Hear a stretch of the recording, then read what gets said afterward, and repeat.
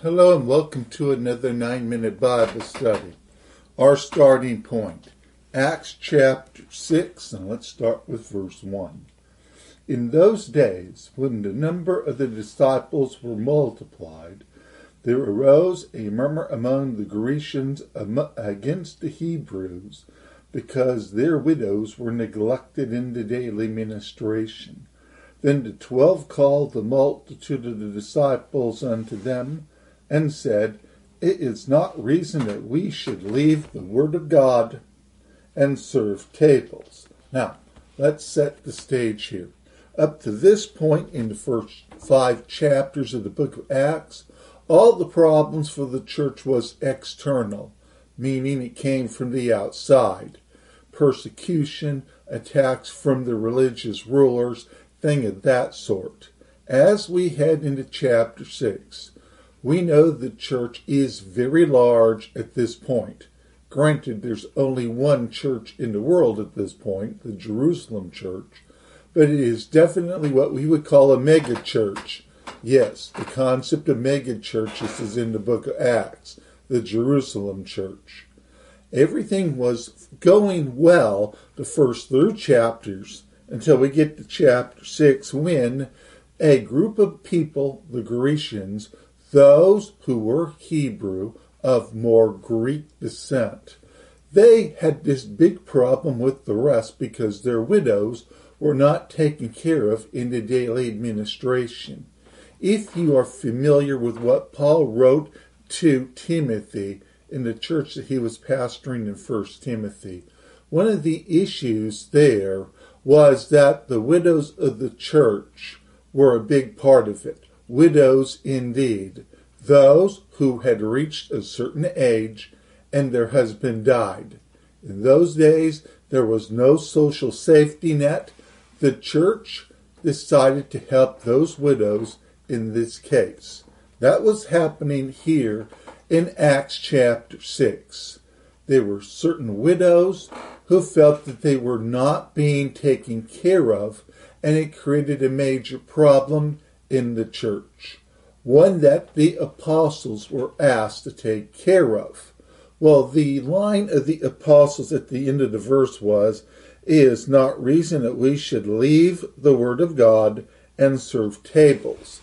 The job of the apostles was to be in the word of God, to prepare, to preach, and to minister in this large megachurch. In this situation, the daily ministration of the widows, the apostles did not have the time to handle this situation and continue to handle the word situation of which they were called to do.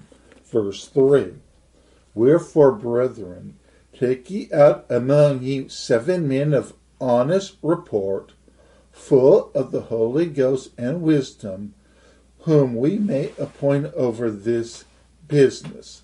In other words, find 7 men to handle this situation. We're not talking about the apostles saying, hey, guess what? We can't rule the church anymore. Let this group of 7 handle it. The apostles are not saying that. They're saying in this matter of the widows, we will appoint these 7. Actually, you choose the 7. And they will handle this issue. Just the issue of the widows being taken care of. So, what happened? Verse 4. But we will give ourselves continually to prayer and to the ministry of the word. Verse 5. And the saying pleased the whole multitude. Everyone was happy. And they chose Stephen, a man full of faith and of the Holy Ghost, and Philip, and Proctorus, and Nicanor, and Timon, and Parmenas, and Nicholas, a proselyte of Antioch. So the church, they chose these 7 men to handle this business. Now, notice that the author of Acts, Luke, he really took the time to point Stephen out more than the rest. I think the purpose of this chapter isn't as much establish what the deacons were, as much as establish who Stephen is.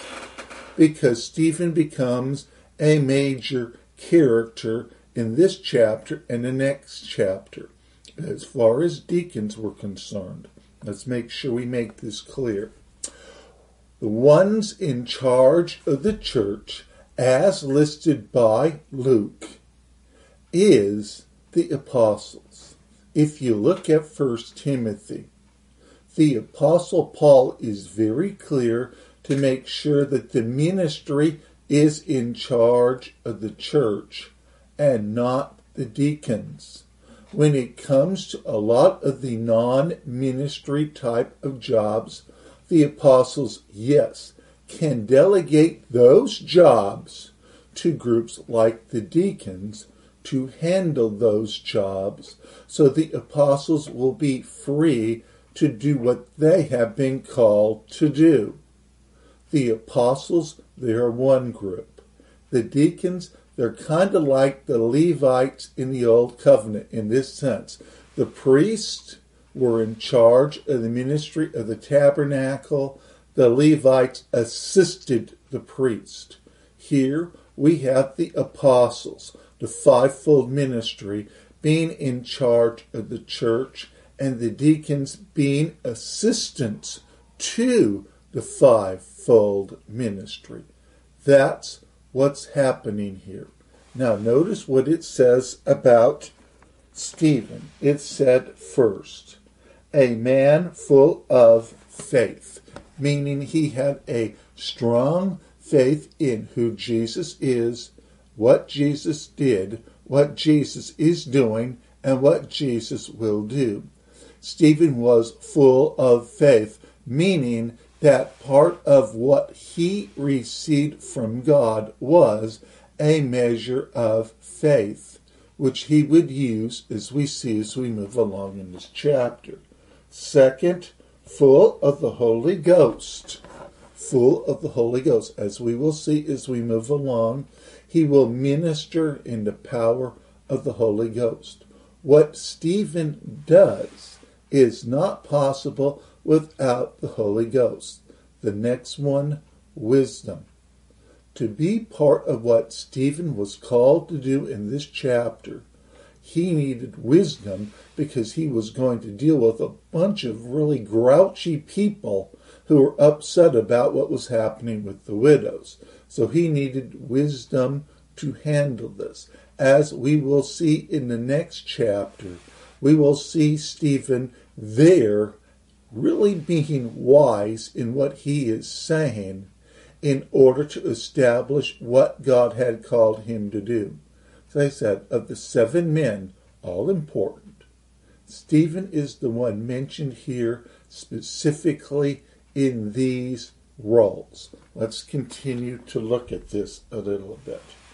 Whom they set before the apostles, and when they had prayed, they laid their hands on them. In other words, the apostles, they laid hands on the deacons, meaning they were the ones in charge, and put their anointing on the deacons to conduct the ministry that they were called to do. The apostles empowered the deacons to do what they were doing, not the other way around. And we'll pick up with this in our next lesson.